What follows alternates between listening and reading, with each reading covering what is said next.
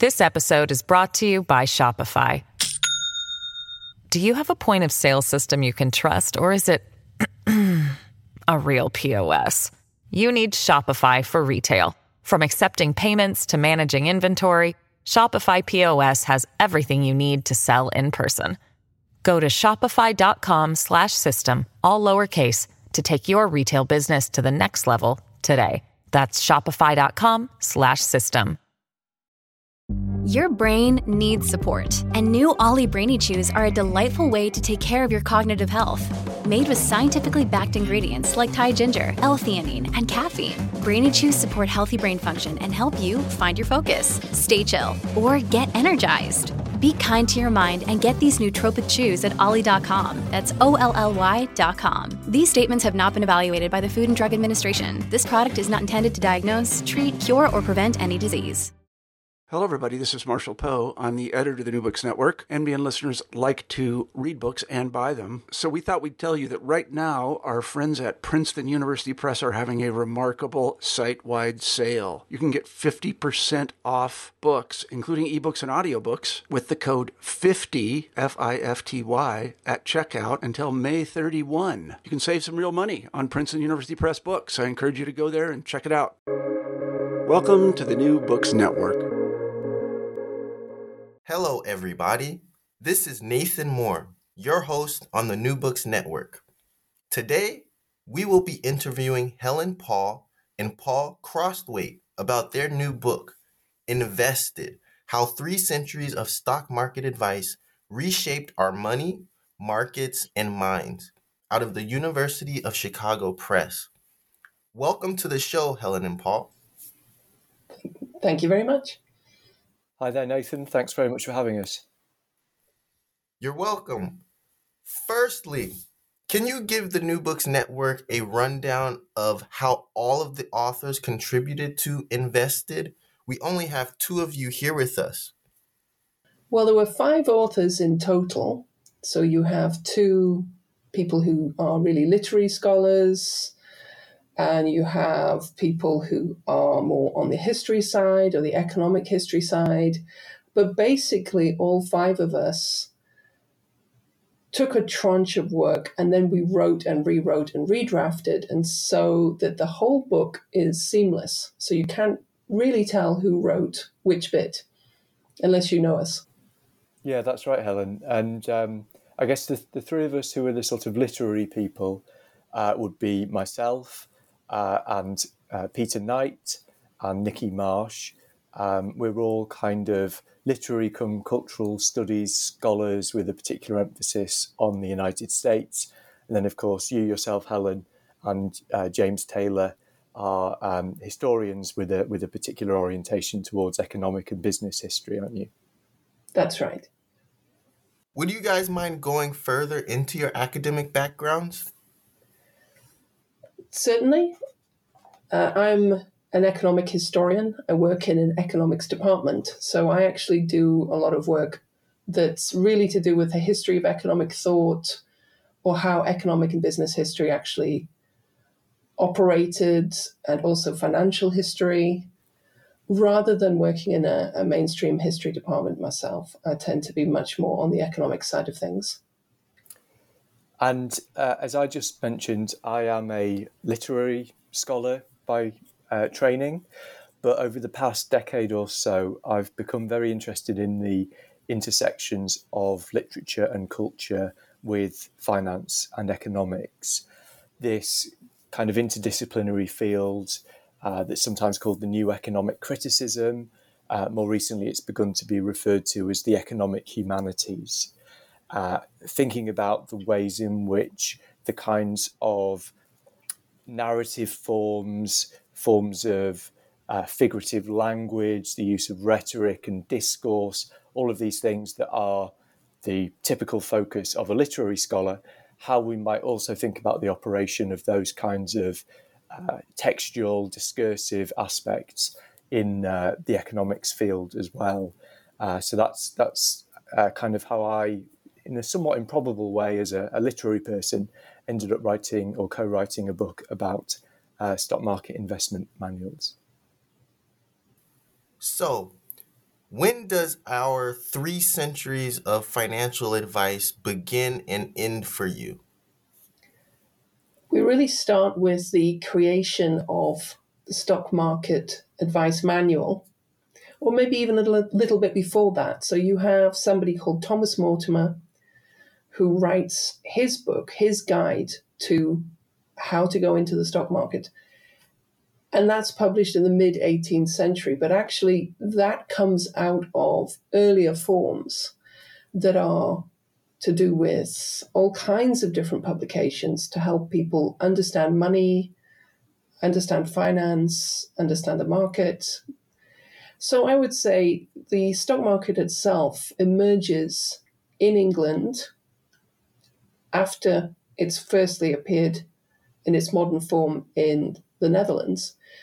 And then only a few decades later do you get somebody having the bright idea to write about it in a coherent way as a guide to someone who doesn't know the market themselves. And do you guys write about popular financial advice? The type you would normally get from, say, a person like David Ramsey, Jim Cramer, or Susie Orman? How far back does advice literature go? Yeah, that's exactly the kind of advice that we're thinking about. So I guess if I could say something about the genesis of this project, where it came from, what initially intrigued us, I suppose it was exactly the kind of ubiquity of books by exactly those kinds of authors that you've mentioned, these kind of superstar financial guru figures, the ubiquity of books by those kinds of people in, let's say, the bookstore at an airport, the kind of books that you might pick up on a whim because it's got a kind of eye-catching title that seems to promise insight into the glamorous world of the stock market and the opportunities presented by stock market investment. So these books are very prevalent, very visible, very popular, very successful, very widely consumed. And I guess we had a few questions arising from that. What accounts for that popularity in the contemporary moment, and where do they come from? So there are long-standing questions around the efficacy of such books. Do they work? Now, many academic finance scholars would strongly question the extent to which the kinds of systems or schemes or techniques or strategies that many popular financial advice books tout, they would question how effective they actually are. But it remains the case, nevertheless, that they are hugely popular. They continue to be published in huge numbers and continue to be widely consumed. So there was a question there about what accounts for the popularity of these books if their efficacy is cast into question by kind of empirical studies. But also, where did they come from? They seem to be a very recognizable genre. They seem to be very visible and very present. I think everybody kind of understands the sort of book we're talking about. What's their history? Where did they come from? How long have they been around? What changing forms have they taken? And as Helen was just suggesting, what we gradually discovered as we delved into this history was that it's a very long history. It goes back at least to the 18th century with kind of precursors even beyond that. And it's a history that shows remarkable kind of continuities. There are certain forms of advice and certain kind of rhetorical modes from the 18th century that you can still recognize today, even as there have been huge changes, obviously reflecting enormous changes in investment and the stock market itself. But it is exactly that popular mode of advice targeted at the amateur, the non-professional investor who imagines themselves trying their hand at speculating in the stock market that we wanted to understand. And can you juxtapose elite versus peasant society in these early years? Who was doing most of the trading? Well, it's certainly a very class-ridden society. And you can see different types of people within the market. So you can see the great aristocratic figures. They leave a lot of their account books behind them and their letters. So they're a lot easier to track than some of the other people. But actually, we know from institutional records, like the Bank of England's records, because the bank, although it's now a central bank, was actually a private bank when it started out, and it was something that issued shares. So we know from work that's been done looking at the ledgers, there are all kinds of people involved. There were female investors, there were servants who invested. Basically, there was nothing to stop you from walking up to someone who was a stock jobber or a broker and buying from them. And they would be easily available to you, often in the coffee houses of what was called Exchange Alley, which is a network of alleys just over the road from where the Bank of England is and the Royal Exchange is. This is easy to see how you can get into those alleyways. As to who does most of the trading, it's not as clear. Do we mean people who are buying a large amount of financial instruments and just keeping them, buying and holding them? Or do we mean people who are going to be buying and selling them a lot? And in terms of who's active in that way, it would be these new brokers who were appearing. And they actually are some of the early producers of price data, which they use to try to advertise themselves, their own broker services, to potential customers. When was the financial revolution? And is it something we should teach in our history books, or do we do that already? It really depends which history book you're going to look at. In broad brush, the financial revolution is often simplified to be the founding of the Bank of England, the creation of the stock market, and the transfer from a royal debt to a national debt. But in reality, economic historians think that that's just an oversimplification, that you have decades upon decades of changes. And what's really interesting is often they're made as short-term workarounds to a problem that then become embedded in the system. You can go all the way back into the 17th century and looking at things like the Stuart kings and then their replacement, Cromwell, Oliver Cromwell, and his period of a republic. And then the Restoration, you have the move towards the arrival of William of Orange, who's a Dutchman and who brings some Dutch courtiers and financial practices with him.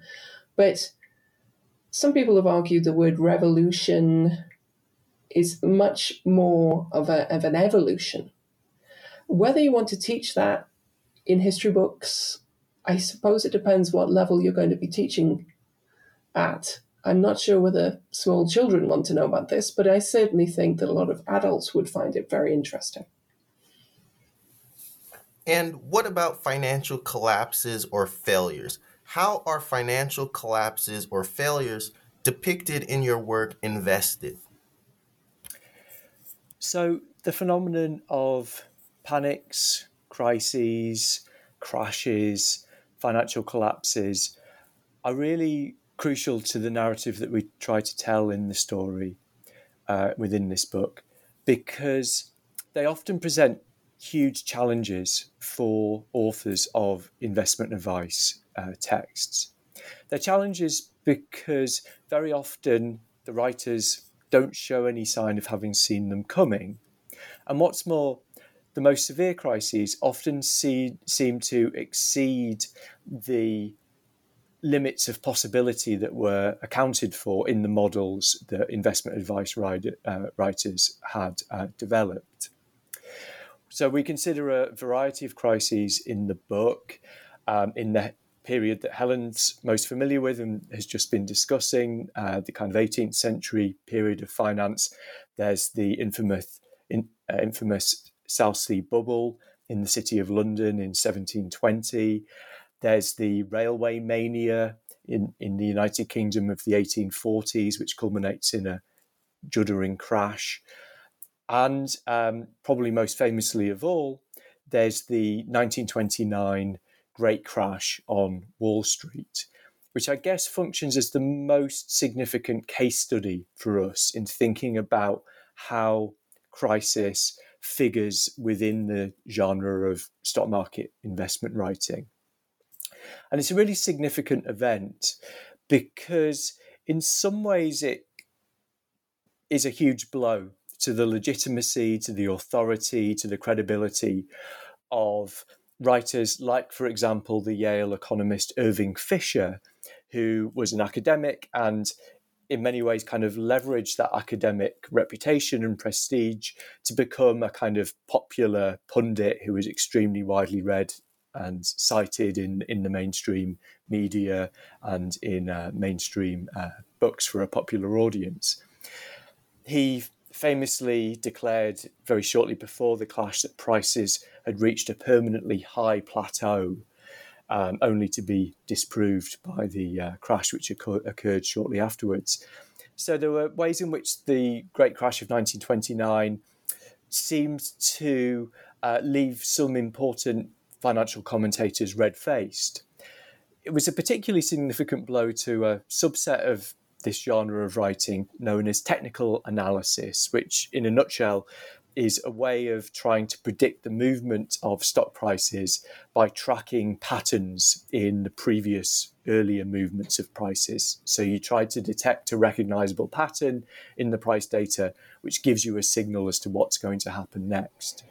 Now, technical analysis was very popular in the 1920s, but it was premised on the idea that when stock prices started to go down, they would relatively quickly reach some kind of resistance point. There was some kind of structure built into prices such that once they fell to a certain degree, they would bounce back. There was this kind of resistance, there was this kind of springiness. In the fall of 1929, on the contrary, prices fell and they just kept falling, and they fell through every resistance point that any technical analyst could point to. All of which one might think have put paid to the genre pretty much as a whole. Somewhat ironically, though, it was actually the 1930s that was the real heyday both of technical analysis. A huge number of massive tomes in the field appeared, all in many ways premised on the idea both that the technical analysts had in fact given a model that did predict the crash, which was somewhat debatable, and moreover, that the techniques that they were using, the ways that they had of trying to understand crowd psychology, the way in which speculative booms and busts operate, that all of these techniques actually made them perfectly placed to explain the crash and to explain its aftermath. So technical analysis had a kind of heyday, but it was also this post-crash period, the one in which what's called fundamental analysis really came into its own. This is a mode of analysis that, rather than looking to the movements of stock prices themselves, looks to the underlying fundamental value of a particular company, looks at its profit and loss, looks at all of its corporate disclosures, tries to work out what its underlying soundness is. And there was a way in which, in the 1930s, there was a sense that you had to go back to fundamentals, that this speculative boom had just been based purely on kind of irrational exuberance. And on the contrary, now you had to look at the fundamental underlying soundness of companies. So a kind of prudent, conservative, common sense kind of notion of investment, which was another way in which this genre was able to make the case that actually, far from having been rendered irrelevant or unreliable by the crash was actually the thing that had brought it into its own and given it a new importance and a new authority and force. So we were particularly interested in the 1929 crash as a kind of case study for how crisis can threaten the credibility of this genre, but also perhaps paradoxically or ironically be kind of mobilized by the genre as a way of establishing itself as something that can explain what happened, tell you how to navigate it, tell you how to survive it, and tell you how to come out the other side with a profit. In Chapter 5, you include Black stockbrokers of the 1960s. What should we know more about this period in stock market history? Yeah, this is a really important moment in a longer story that the book tries to tell, which in many ways is a kind of story of absence, or at least partial absence. Absence, at least, in the way in which Black investors are addressed, or rather not addressed, in the genre of investment advice writing. We know that there have been Black investors in the United States for a very considerable period of time, that in the 1920s again, there was a significant increase in African American participation in the securities markets. There were several very celebrated Black speculators in New York and Chicago who became widely popular figures in the Black press and amongst Black communities in Harlem or on the south side of Chicago. So there have been these periods in which Black participation in the stock market was significant and high profile. All the time, though, the genre of investment advice writing, almost exclusively, for much of its history at least, white-authored genre, has neglected Black investors and has even seemed to discard the very possibility of racial diversity in the stock market. So it's a highly white-coded genre. This, though, does significantly begin to change in the mid-20th century. And the 1960s is a key moment as a kind of corollary of the civil rights developments of the period. There is a move, on the one hand, for an increasing number of Black-owned and staffed financial institutions to open in and around Wall Street, and at the same time for long-established and almost exclusively white institutions, Merrill Lynch, for example, to begin to recruit, albeit initially in very small numbers, but to begin to recruit African-American brokers and other financial professionals. So it's a moment in which there's an increasing, again, still very limited, but increasing visibility for Black financial professionals. And this is finally recognised in significant ways by the print culture that we're interested in. So our book is kind of simultaneously tracking developments in the stock market itself, who's participating, the demographics of the stock market, and how that's reflected, or often not properly reflected, in the literature, the advice literature that's written about the market. And this period, specifically 1970, sees the appearance of a really key periodical, Black Enterprise, which is this new kind of business, finance-orientated publication that, as its title suggests, has a particular focus on and orientation towards Black entrepreneurialism, Black capitalism, African-American participation in the professional and business world. And that's a really key publication in reinforcing a sense of an emerging generation of African-American financial professionals who are now playing an increasingly significant role in the field. And so we could see this is a moment at which the print culture begins to catch up with the changing demographics of the market itself. And we see something quite similar in the case of gender as well.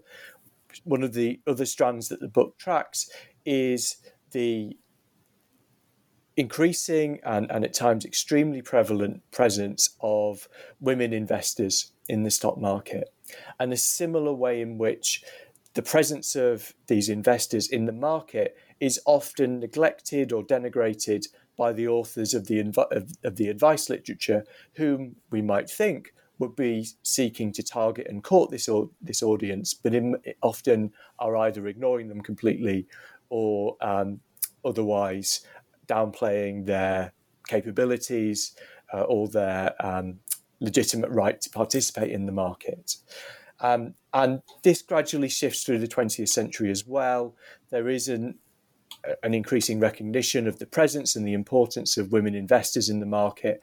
And again, slowly but eventually emerging a recognition of this in the print culture as well, in magazines, in newspapers, and in investment advice guides, specifically targeting a female audience. But one of the things we're really interested in is this kind of incongruity often between the presence of women or racial or ethnic minorities in the market, that they are participating, albeit sometimes in small numbers, and the way in which this is often ignored or downplayed by the print culture that accompanies it, revealing, I think, often the kind of ideological underpinnings of that culture and of the kind of texts that are being produced, that they have a sense of who belongs in the market or who are the correct people to be participating in the market. And if from their point of view, the wrong people are there, then they're going to act as if they're not there. And they're going to write as if these groups are not part of the kind of purview of what they're trying to describe. So these books can be really interesting in revealing the kind of ideological thinking that underpins a lot of how the financial markets are conceived of. This episode is brought to you by Shopify. Do you have a point of sale system you can trust, or is it a real POS? You need Shopify for retail. From accepting payments to managing inventory, Shopify POS has everything you need to sell in person. Go to shopify.com/system, all lowercase, to take your retail business to the next level today. That's shopify.com/system. Railway was a good investment, but what were some other generally safe investments that we can learn from today? Well, as Paul was mentioning, sometimes railways were good investments, and at other times there was a speculative boom and people started building railways that weren't going to be finished and weren't going to be particularly good. And sometimes people lost money on them. So it's not necessarily a particular sector like transport infrastructure that you want to think about, but also a diversified portfolio. So if you do buy a share in a company and something happens, you have other shares in other companies. And the idea is, if you think about how these things operate together, hopefully you construct a portfolio that means that some of your investments will pay off. Even if you lose money on one or two of them, some of them will keep going. So that's one thing. Another thing is to consider a buy and hold strategy, not trying to play the market. And this is what our earliest figure in this genre, Thomas Mortimer, tells people to do. He says, invest in very safe investments and buy and hold. We might not want to be quite so safe. We might want a few riskier investments if they are well constructed into the portfolio. So, for example, if their payoffs are not really correlated with the payoffs of your other investments. So you've got your diversification. But Thomas Mortimer was very clear. You shouldn't be tricked into just continually chasing short-term gains because there are transaction costs in what you do. You have to pay brokers. And I suppose the general theme is often don't try to outplay the experts. By the time you hear about something, they will already have heard of it themselves. If you look at the various scandals and bubbles and problems, you always see people that economists call noise traders, that is, naive investors, rushing in because they've heard about something and they don't want to miss out. And they are exactly the kind of people who get burned. Is the market still evolving in ways that you have or haven't shared in Invested? Tell the New Books Network what they have been missing or should look out for in the future.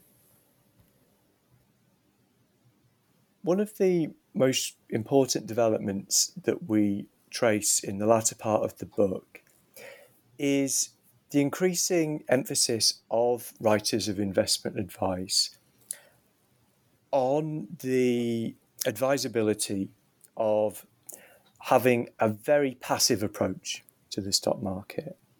So essentially to buy an index fund, to buy a set of, as Helen has just been describing, very diversified, very kind of carefully spread stock holdings that have been assembled by a professional fund, to buy that and hold it, and just simply to adopt the most kind of passive strategy possible.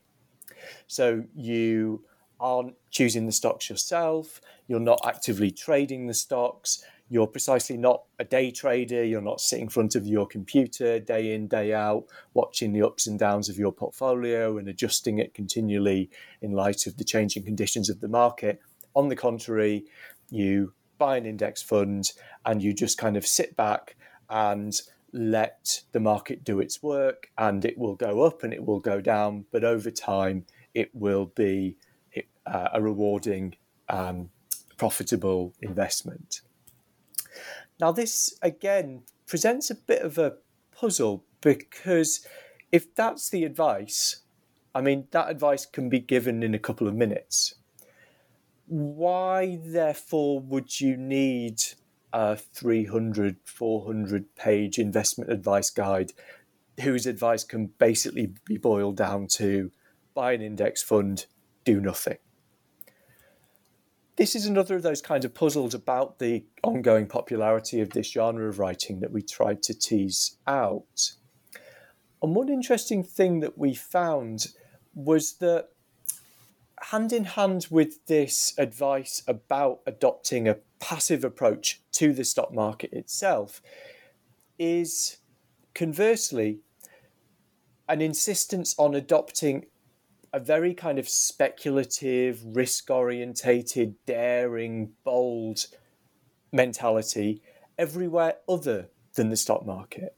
So that in your everyday life, in your wider kind of personal development, your kind of self-actualization, self-realization, all of these kinds of terms that circulate in the kind of self-help industry, in all of those areas, you should act like the classic risk-taking, buccaneering, decisive, speculative stock market operator. You should imagine yourself on the model of the archetypal, confident, commanding investor. You should live your life on that kind of model. You should understand your selfhood, your subjectivity on that kind of model. But when it comes to the stock market itself, ironically, paradoxically, you should be passive. You should not rely on your own judgment or your own decision making. You should just absolutely sit back, let the experts do their thing, and then just let the market do its thing. So one of the really crucial shifts in the culture of kind of consumer investment is this real emphasis that's very prevalent now on passivity, that you can't beat the market. The professionals can very rarely beat the market. So how on earth are amateurs going to do it? Let's be realistic here. Let's not imagine we're going to be able to make these outlandish profits through these brilliantly far-sighted stock-picking strategies. Let's just be content with the general returns of the market as a whole via an index fund, because at least that can be broadly relied on over time, which would seem to kind of strip all of the excitement out of the field of investment, all of the sense of it as a game where you take your chance and pit your wits against the professionals, but also to obviate the need for writing about this field, because the basic advice here is very simple. But there's this way in which writers in this field have got round this problem, you might say, by continuing to offer advice on the stock market, but in this rather generic and straightforward and passive-orientated way, but then using an archetype of the stock market investor to build a whole notion of the self, a whole different version of self-help writing, which lays its emphasis on a kind of risk-taking, speculative kind of mentality. So that emphasis on the passive mode of investing is probably the most crucial shift in the wider field of investment over the past few decades. And we've been really interested in its, again, somewhat complex, ironic, paradoxical consequences for the genre of investment advice writing. What kind of research process did the authors undertake to trace the evolution of stock market advice? Well, one of the things that we did was to engage a research assistant to look at all of the books that were held in the British Library, which is a copyright library, so it has to have a copy of every book published in Britain. And then to create a massive spreadsheet of what these things were, what they were called, so that we got a sense not just of cherry picking different books from here and there, but to get a sense of how there were overarching trends. So essentially, we were using the data about these books in order to work out how many were, for example, technical analysis, and when was the shift to fundamental analysis, and how many were about women. That's one of the things that we did. But we also could drill down into a particular period. So we each took a particular section and then looked at what was the writing within that section. But also then we had numerous meetings, not just ourselves, but also with a panel of advisors, to try to keep going and tease out a set of themes that were overarching through the whole time period. Because 300 years, a very long time in stock market development. And yet we see these various themes emerging. So just to follow up on what you were saying, Helen, there was that crucial phase, as you were describing, of a kind of initial scanning of the British Library catalogue to assemble this huge bibliography of relevant titles that was performed by Samantha Sam Shave, who did a brilliant service for the project. And that gave us this huge kind of database from which we were able to select the text on which we were going to focus. And I think I'm right in saying, ultimately, Helen, that we actually read, that is, got hold of and went through cover to cover, something in the region of 300 works of investment advice, 300 stock market advice manuals. And I suppose the quip that we've tended to wheel out is that we've read 3 centuries and 3 centuries worth and 300 texts of investment advice writing so that you don't have to. Because these books are often quite dry. They're not always the most thrilling read. But then you'll suddenly be transfixed by a really kind of surprising metaphor or an interesting kind of thought experiment or a strange anecdote or story that the author is telling. So that it was not always a pleasure necessarily to work through quite so many books in this genre, but it certainly had its rewards in terms of these unexpected but really startling moments of interest. And certainly I think it was necessary for us to read that kind of order of magnitude of text to really get a sense of the scope, the extent, the breadth and the persistence of this mode of writing, and to really understand its conventions, its development, its multiple different forms, but also its continuity over time. But it also perhaps explains why we needed 5 authors and 5 dedicated researchers in order to cover all of this material. Otherwise, I think it could easily have been a life's work for a single person. In what ways does Invested highlight shifts in stock market advice paradigms over the centuries? I've touched on this already, but I guess central to the story that we tell in the book is the emergence and then the fate the gradual eclipse, I guess, in many ways, of these two kind of competing paradigms of investment advice. I've mentioned them already, but just to recap, on the one hand, you have technical analysis. This is the mode of stock market analysis that tries to find patterns in stock market data, tries to find patterns in prices, in trading volume, and on the basis of detecting these patterns, these rhythmic, recurrent cycles, it posits the future direction that the stock market is going to take. Against technical analysis is fundamental analysis. This is the mode that looks to the underlying health, the underlying soundness, the underlying profitability, the underlying prospects of a particular company and determines on that basis whether its stock is currently under or over valued and trades in the market on that basis.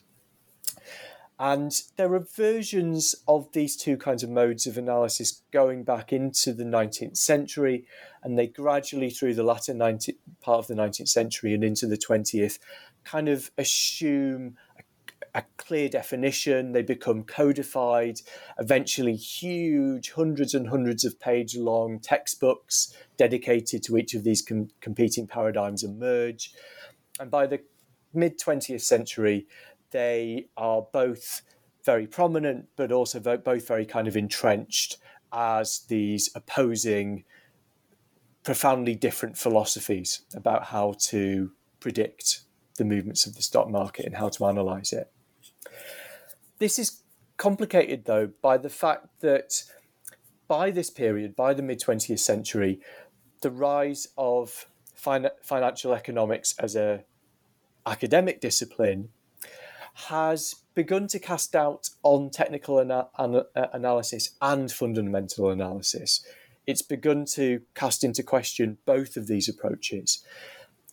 So on the technical side, the claim is always, well, if it's true that detecting a particular movement in a particular stock is a sure indicator that it's going to do something else in the next few days, then surely pretty soon everybody will notice this, and then everybody will act on this insight, on this recognition, and that will do away with, erase the very effect that was supposed to occur. So technical analysis will always kind of undo itself, because precisely in acting on the indicators that have been detected, people will invalidate the prediction. So it's always going to undercut itself, or it's always going to erase or undermine itself. So that would be the argument for why technical analysis doesn't work.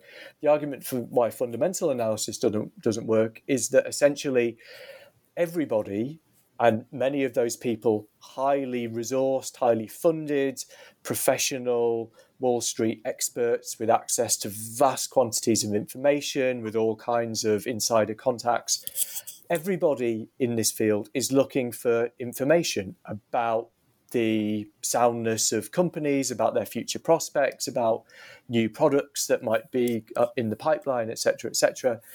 So what is the likelihood that you, as an ordinary person in the street, are going to have a better insight into the prospects or future profitability of a company than the expert on Wall Street? And even the experts, most of the time, don't get this right. So what hope do you have of beating the market, getting that piece of information that suddenly gives you a route to profit? So increasingly through the latter part of the 20th century, academic finance experts will basically say the average person using either technical analysis or fundamental analysis just isn't going to beat the market, because the market always already has incorporated all of this knowledge in the first place. And this is the idea of the efficient market, that the market always already incorporates and reflects all information.